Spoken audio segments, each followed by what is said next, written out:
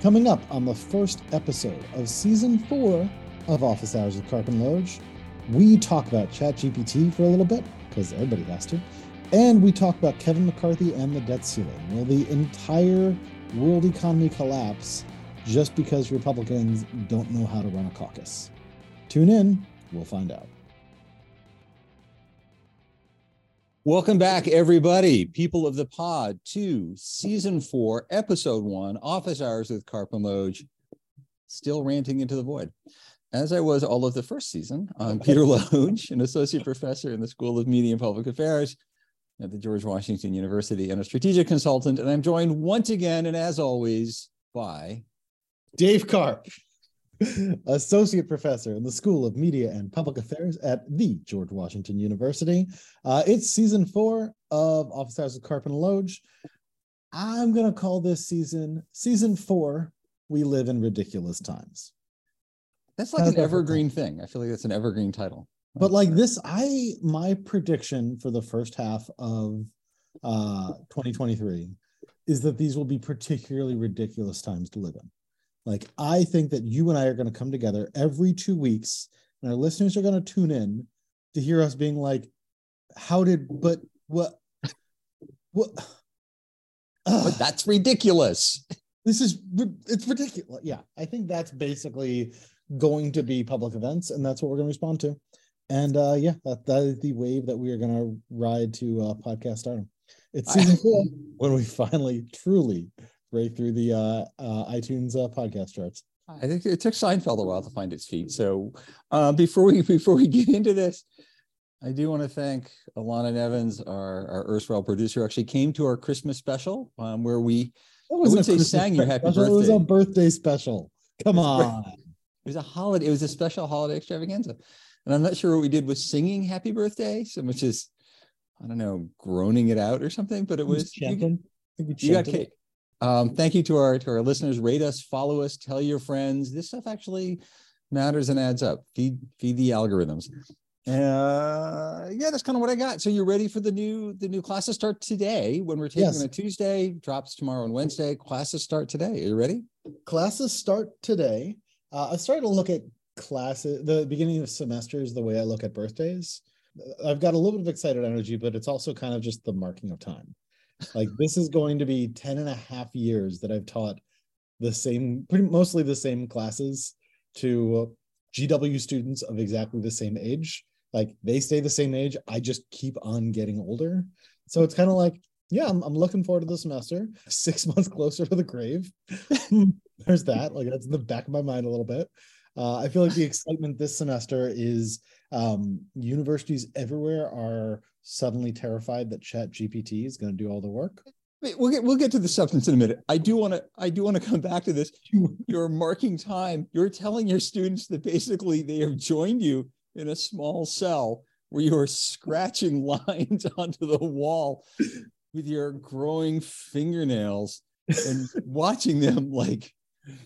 No, what I'm telling my students who are listening to this podcast is they should be aware that they are sitting alongside the ghosts of all previous students who have also taken this class. And yes, I'm comparing and judging them.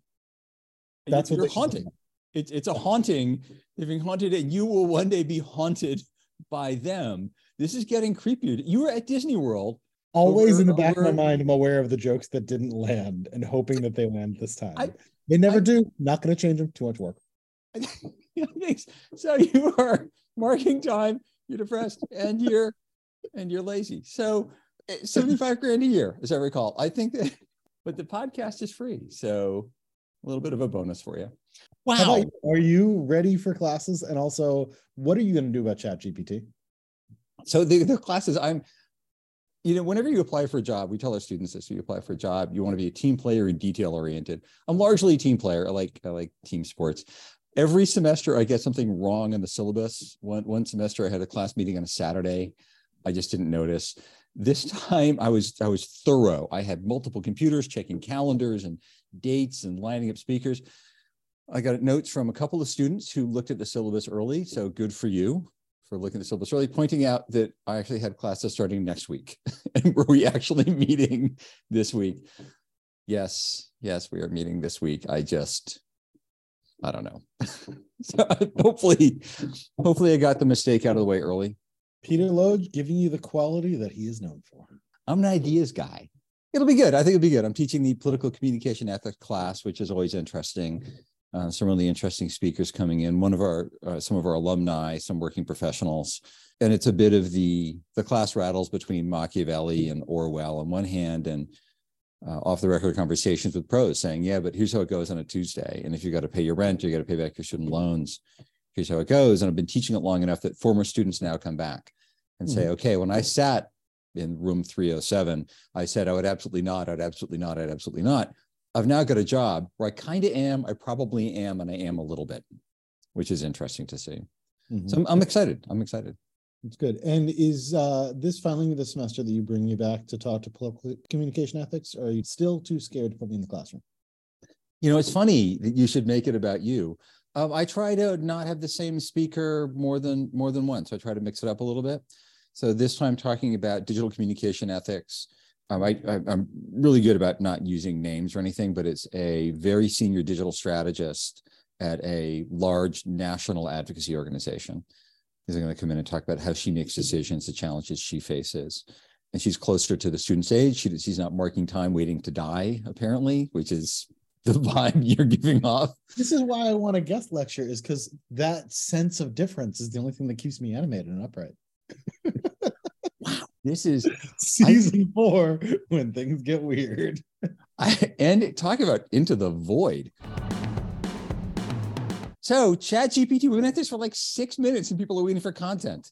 Content me with ChatGPT. I am not worrying about ChatGPT at this point Why? in the semester. I feel like first of all, it's not that good yet. Like, it can produce a bunch of cliches that are well enough written that, like, I think it's certainly on par with what an average undergrad might put together when they are doing they're doing an essay at 4 a.m. the night before it's due, right? And like that's impressive from a technical standpoint. That is not something that AI could do a year ago. So I'm paying attention to that, but we have an honor code that includes not cheating.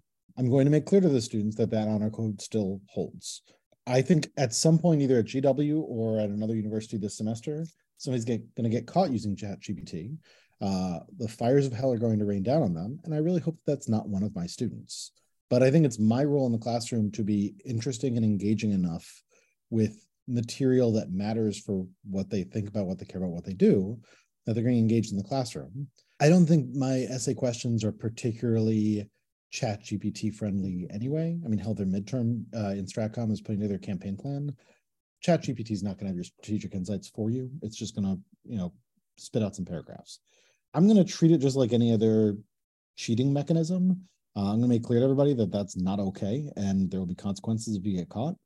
And then I'm going to keep doing my thing, because I think largely what we're seeing right now is the latest thing that universities can spend money on, can send money to consultants over, while they freak out about things other than the price of higher education and how little they pay their adjuncts.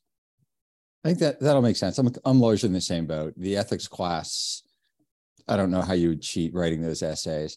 And honestly, if you're going to cheat in an ethics class, there's nothing I can do to help you or persuade you to do otherwise, because come on. And in the graduate strategic communications class, it's the same. I just assume these students are here for a reason. Our students are smart, interesting. And if they want to cheat their way through, I mean, it's kind of their nickel. It's disappointing. Yeah, you're spending a lot of money to learn nothing then. And to check a box, and like having a diploma doesn't actually get you a job. It's a proxy for having, knowing how to write and think. But at some point you got to do the job. And if you can't do the job, you can't do the job. Yeah. You're not going to chat GPT your way through life. It's the Animal House, dean's lecture to the errant fraternity. It's, I don't know. I kind of treat my students like adults. It says on the syllabi, I assume you're all adults. You make choices. You're spending a lot of money to be here. You chose to be here. It's hard to be here. What you do when you're here, it's up to you. I'm not your mom. So I did see a syllabus from a professor at the University of Georgia who has now put in a ChatGPT section, a couple of sentences on ChatGPT and laying out what you laid out, saying this is like to be clear, this is cheating. You will be punished appropriately for it. Anyway, we're a StratComms podcast, so let's get to the StratComms piece. Bunch of things going on this season. I want to be more diligent about footnotes, so check out the footnotes at peterlodge.com podcast or Peter Lodge on Medium, where all of these things will be. And we want to do cover a couple of things this morning. One is the pending the debt ceiling debate and potential government shutdowns. So the strategic communications around congressional budgeting brinksmanship. Mm-hmm. What's going to happen? What's going on? What's the comms approach here? We're going to get up to the brink. I assume they're not actually going to blow up the entire global economy. One dynamic that I think is strategically interesting is this is all happening after Kevin McCarthy made it abundantly clear against his own will that he has no control of his own caucus, right? He is walking into this on the one hand with a weak hand because he's got no control, but that also means that you're kind of not negotiating with Kevin McCarthy, you're negotiating with Matt Gaetz. And Matt Gaetz doesn't usually negotiate with people who aren't 17. Allegedly. Thank you. Legal counsel thanks you for inserting allegedly. Right. I saw a joke around Twitter when McCarthy kept on losing these votes that the good news is that once there have been more than 17 votes, Matt Gaetz will surely lose interest. The point here is that makes this more difficult because it means that it's not even going to be Biden and McCarthy in a room saying, okay, how do we get this done? It's actually going to be Biden and McCarthy in a room with McCarthy shuttling back and forth saying, well, I would like the global economy not to end. I'd also like Republicans not to get blamed for this. And I'd also like to not lose my job. And we all know I'm going to lose my job. So that makes this on paper very difficult to do. I think it increases the likelihood that you finally have a solution to this that comes down to executive branch creativity. I am in favor of minting the platinum coin. For listeners who haven't heard about that, we can drop something about it in the footnotes. Platinum coin is an idea that came up during the Obama era when they were dealing with a previous iteration of these fights over the debt ceiling. To be clear, Congress passes the budget. The executive branch is required to pay all of the United States' debts. There's a debt ceiling. When the budget naturally gets us above the debt ceiling, they just have to increase the debt ceiling. It's just a budgeting thing. We are not like a normal household because the U.S. government can print its own money. Households can't do that. So the whole household analogy drives me crazy because it's just wrong. It's like easy and facile, but wrong. So a creative executive solution is to say, the Treasury is going to mint $1 trillion platinum coin and not use it, just hold on to it. And that then increases the available money to cover the debt ceiling by $1 trillion. There's some that would get challenged. It would go up through the courts. Who knows what the Supreme Court would do? Because whoever knows what the Supreme Court would do. But in a country where Congress just doesn't work, and with McCarthy running the House, Congress really doesn't work, your options are either possibly end the entire global economy, unless Kevin McCarthy is better at his job and more capable than he seems to be, and he's not. Or the executive branch says, okay, Treasury, mint the damn coin. I think it's useful that idea has been around for over a decade now. When it first came out, it just seemed so silly that no one would do it. Now it's like an old idea, like it's an idea from my youth. So like, hey, maybe it's time to finally try that out. So I'm going to look at executive branch solutions because otherwise, and like there's comms, this is far enough away from an election that there's probably not going to be real electoral consequences one way or the other. The consequences are probably going to be actual harm to the U.S. and or global economy and U.S. standing. The country will be worse off, but the blame game is far enough away that it probably won't get attached. But that just increases the likelihood that this becomes a mess that needs some solution. Like we can't actually bring down the global economy just because Matt Gaetz is a weird dude. I guess I'm focused a little less on how do you message the chaos than on what solution can you, like what can you do to actually fix the problem? Then you add comms on the back end. I think you do something like the platinum coin and then you focus your energy on saying, look, this is an accounting error. If they want to get the budget in control, Congress can pass a budget. What do you think? So I think I want to steer away from the policy debate because I'm not a policy guy. I do think the explanation of it becomes interesting, and a couple of things to note to unpack from what you said. The first is we're going to go to the brink, and I think that's right because everybody, even if you know at the end you're selling your house, you have a number in your head, you're going to fight like heck to go over that number, but at the very end, you will fall back to your number, right? I don't think most people in Congress want the government to default, but they have to be seen pushing to the end so they can go back to their constituents and say, I brought it right to the brink, right? You get punished for agreeing early. You are less likely to get punished for agreeing at the last minute because I fought to the very end, even if it was hopeless, right? The other part of the incentive piece is, again, you've got that incentive. And then you've also got the incentive of wanting to maintain power and not being seen as the party of destruction, right? So there's a lot of blame assignment. And I want to come back to that in a second. The other part, as you said, is McCarthy wants to keep his job. If I applied for a job and the first 14 times I applied, somebody said, no, I'd look for a different job, right? Like if you ask somebody out on a date 14 times in a row, that's like a restraining order. This is not. To be clear, it's definitely a restraining order after like 4. If you get to 14, then actually you're ignoring the restraining order that was approved. Right. This is like McCarthy. I don't know what's going on, but the dude wants to keep like whatever. But I do think so. He has an incentive to at least be seen to be trying to corral things. Then you get into the who gets blamed for what, right? And one of the things I'm going to put in the footnotes is some stuff on public opinion polling and mostly on government shutdowns, because not as much has been done on the debt ceiling. Historically, public blames Republicans. And it's usually because Republicans are the ones doing this. The Democrats are the ones who are saying, look, let's argue about taxes and spending, but let's not like threaten the global economy to do it. I was in the Senate during the shutdown in the 90s. I was at a federal agency during the shutdown in 2013. It's a pain, it's expensive, it's pointless. The public tends to blame Republicans. 2 other points to this, though. The first is, as you pointed out, it's an odd-numbered year, right? And it's January of an odd-numbered year. No one's going to get punished electorally in November 2024 because of bad behavior in January, February 2023. What you can do is help reinforce a narrative. See, I told you they were crazy. I told you they were crazy. They're ridiculous. They're extreme. And the Democrats and the Republicans will send out lots and lots of emails saying they are profligate spenders. Here's my example of the $100,000 thing that's dumb. And Democrats will more honestly say they think it's more important for Elon Musk to not pay his taxes and to score points back home than it is to actually, advance the global economy. The other thing that does happen, though, is it lowers faith in the economy in general, right? Which is bad. And if I'm a major investor, if I'm a investment fund, or I'm moving a lot of money around, I think, geez, the U.S. just cannot get its act together. I'm either going to put my money in less risky places, which hurts economic development, or I'm simply going to put it in another country or elsewhere, right? And so what you end up doing to score really, truly minor political points is long-term damage potentially to the U.S. economy and to the global economy.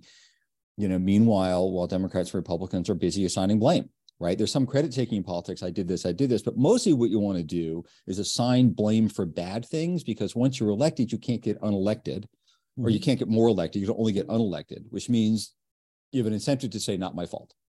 And I think we're going to see a lot of that. And if we get to the coin debate, it's going to be, this is goofy. Then if I'm the White House, I might message going, look, you give us no option. Of course, this is goofy, but this is an option that will not collapse the global economy. If you behave like adults, McCarthy cut a deal, like ignore Gates and Boebert and them. McCarthy cut a deal with Jeffries to get enough D's and enough R's together and create sort of a not crazy person caucus. And that might end up being it. I don't know. Right. And this is the reason why I think the likelihood of the platinum coin goes up is I think there are enough votes in the Republican caucus who can credibly claim we don't care if this creates a global recession or depression, because we kind of want a recession going into 2024 that we can blame on Biden.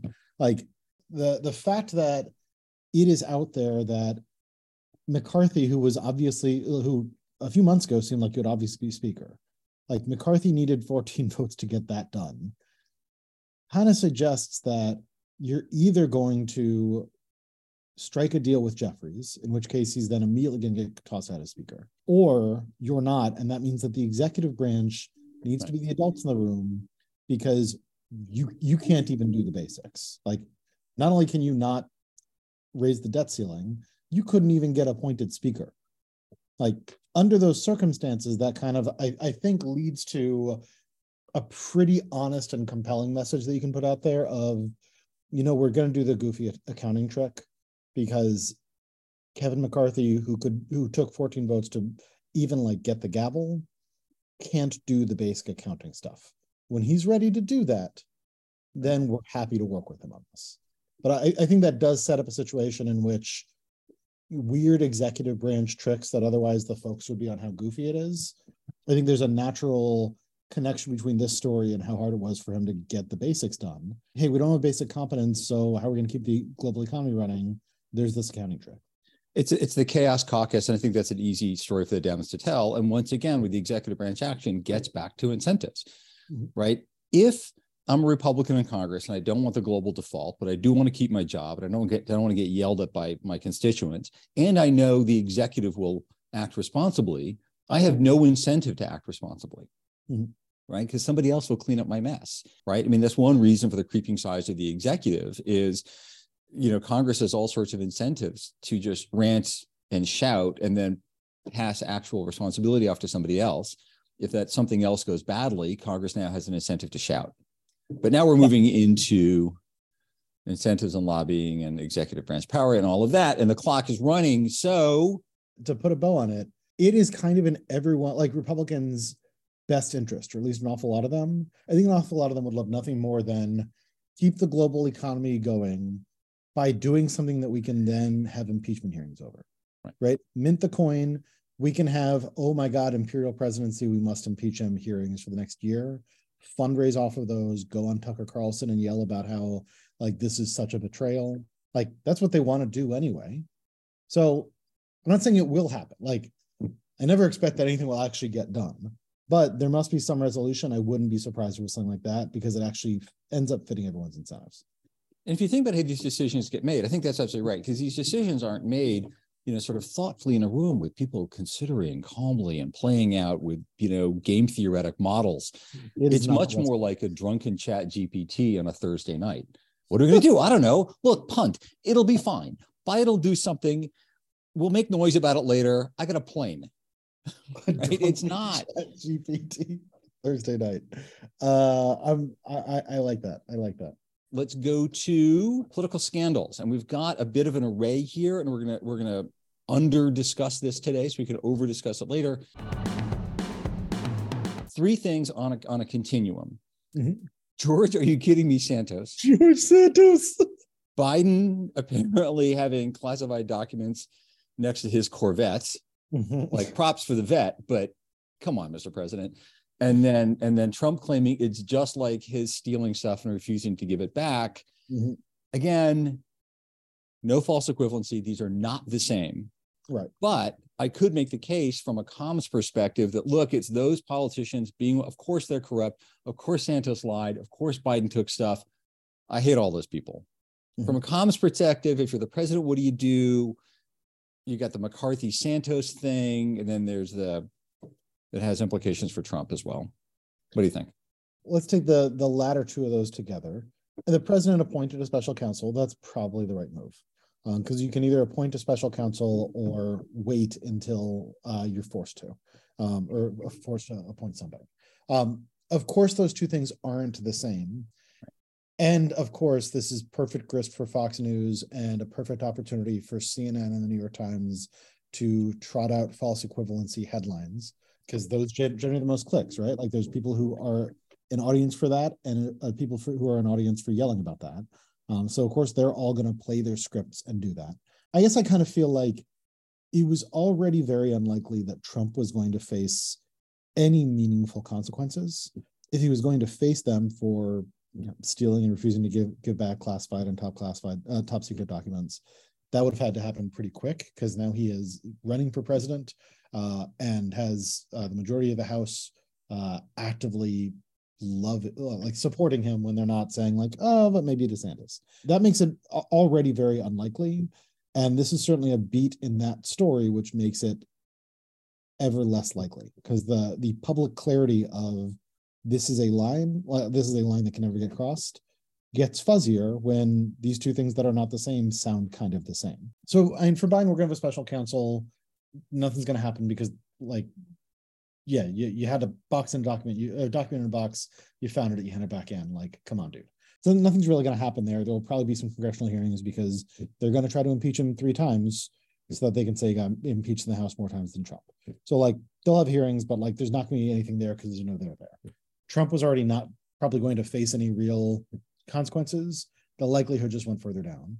I think you're right. I mean, if I'm the Biden White House, my comms play is, wow, this should not have happened. I've appointed a special counsel. I have asked the FBI or somebody to go through my house, my office, double check everything, take anything top secret or classified that shouldn't be there, turn it to the National Archives immediately, and tell me after they've done it. Yeah. Right. I don't want to wait. This huge mistake should not have happened. Like, this mistake, moving on. But what that does do is just take away. You can say, oh, look, Trump, he's the one who, because for a while, the case for DeSantis was he's like Trump without the indictments. Mm-hmm. It's harder to make that case now because, oh, look, and again, it feeds this narrative that, like, you just decrease faith in politics and politicians. Of course, they're all corrupt. Of course, they're all right. And I've saw people on social media saying, when I served in government, I walked in with a stapler and a coffee cup, and I walked out with a stapler and a coffee cup. Yeah, I walked in with a coffee cup as well, and I was very senior, but I wasn't the president. I wasn't the vice president of the United States, right? I was like some appointee. It's different than helping run the world for 8 years. Right. Like, you weren't being asked to also maintain a bunch of things that can be useful to historians who later need to, like, archive what you did. Right. I mean, I had to turn over all the documents, right? Everything I worked on didn't belong to me, all of that. And I've gone back to the past couple of years thinking, wow, I wish I had access to that because it'd be helpful in teaching. I didn't. But it's like the idea that somehow what I wrote or produced had access to is equivalent to the vice president or the president of the United States is absurd on its face. Right. But that's way too nuanced for messaging. And this probably won't happen because it's too many moving parts. A thing that a few people pointed out in the early days of this Trump scandal were like, yes, what he did is clearly wrong. And also, there ought to be a conversation about overclassification.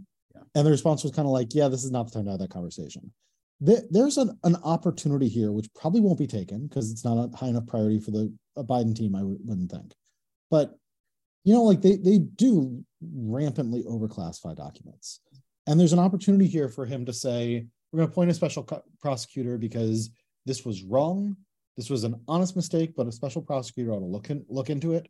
And then after all of that is done, separately, we should talk about overclassification. Like, this could be an opportunity after you have shown that you are going to earnestly and scrupulously deal with the mistake, to say, also, there's a separate issue, and now's the time to talk about it. Because we're not going to talk about it, but now we're just never going to talk about it. And again, probably doesn't rate as a priority of theirs, but, like, if it ever was going to, then this could be a step towards it.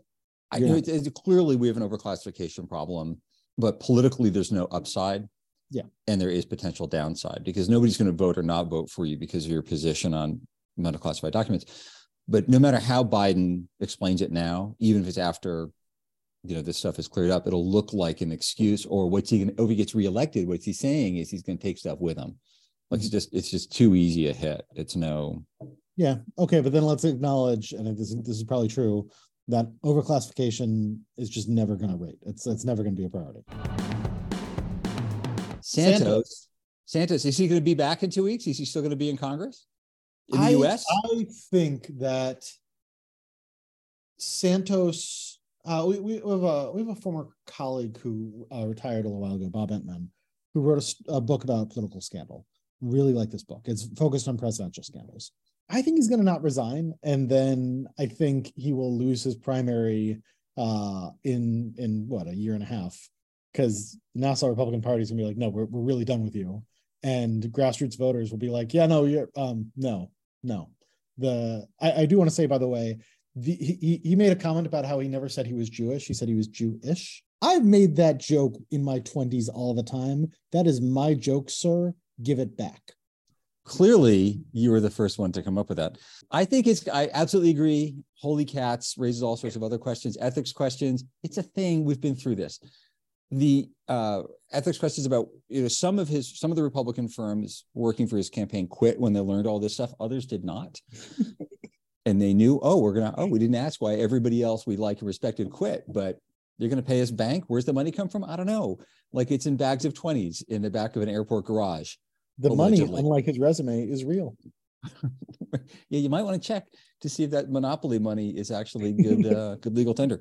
I'm going to throw some stuff in the footnotes on Scandal. I'll add the Entman book, also American Journal of Political Science. In November 2020, has an article by a couple of scholars who come up with a new theory of political scandal. There are some others from political psychology and partisanship and IPSR on an experimental look at it. And by and large, what research finds, unsurprisingly, is supporters of the person or the party tend to say, no, you're out to get us. Everybody else says, oh my gosh, what are you doing? Please resign. And most of the impact is to decrease public trust and faith in institutions and elected officials. Right. So partisans and our colleague, Ethan Porter, found this with elite political rhetoric on Trump saying the election was stolen. His supporters believed him. Nobody else believed him, but it really sort of increased the support. And I do think it's going to be, and McCarthy needs Santos because he needs the vote. Some other stuff we're going to throw in the footnotes we're going to talk about hopefully in future weeks. There's a terrific article in the New York Times New Year's Day on how an Ohio town got people to eat their leftovers. Talks about the importance of raising awareness, but also specific actions tied to awareness. Not just you throw away a lot of food, feel bad. It's you're throwing away a lot of food. Here's how to deal with it. Also, really good stuff that you flagged me to, Matt Iglesias, the slow, boring writing. Russian Twitter didn't cause Trump. There's really much less to that story, much more to a different story that's problematic that I'm going to put in there, which is fantastic. And digital ads and presidential campaigns don't matter. Yes, Iglesias covered that, but it was actually a piece that Josh Tucker and co-authors wrote for Nature Communication, doing a big study that showed what a lot of us were saying for years, which is, look, this idea that Russian ads on Facebook had some big direct effect on who voted, who turned out to vote and who voted. Look, we know that ads have really small impacts. The idea that the ads had a big impact just because it's from Russia doesn't really hold up. They now have data really supporting that. Which is an interesting read, and I want to go into in more detail in future weeks. We're at 35 minutes and change, which is a very long dog walk, and we're sticking with that. David's going to be back. It's going to be back, and it's good. The head in the hands. That's what I'm looking for. The head in the hands. There it is. All right, everybody. Walk those dogs, everybody. Walk those dogs. The real dogs that I have and the pretend dogs that Peter Lorch has. And rate us, follow us, like us. Thanks, Alana. Thanks, listeners. We'll see everybody in 2 weeks. You know what I wish they could do is rate us, the two of us, individually, because I think I would win that. Like I could get 5 stars, we could get 4.5 stars. I don't know. I feel like there's a lot going on in that phrase. We'll see. Good night, everybody. Bye, everybody.